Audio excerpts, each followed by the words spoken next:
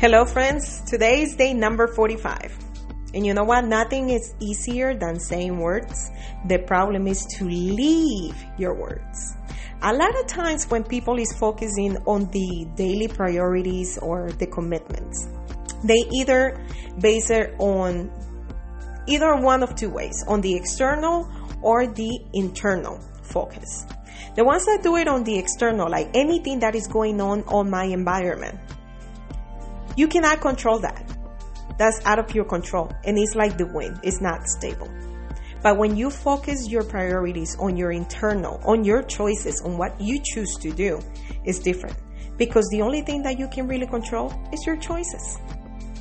You cannot control the circumstances, but you can control your choices. So today I'm going to ask you, what steps are you going to take to not allow your circumstances to sway your commitments? Stick to it. Stick to your commitment based on your internal choice, not your circumstances.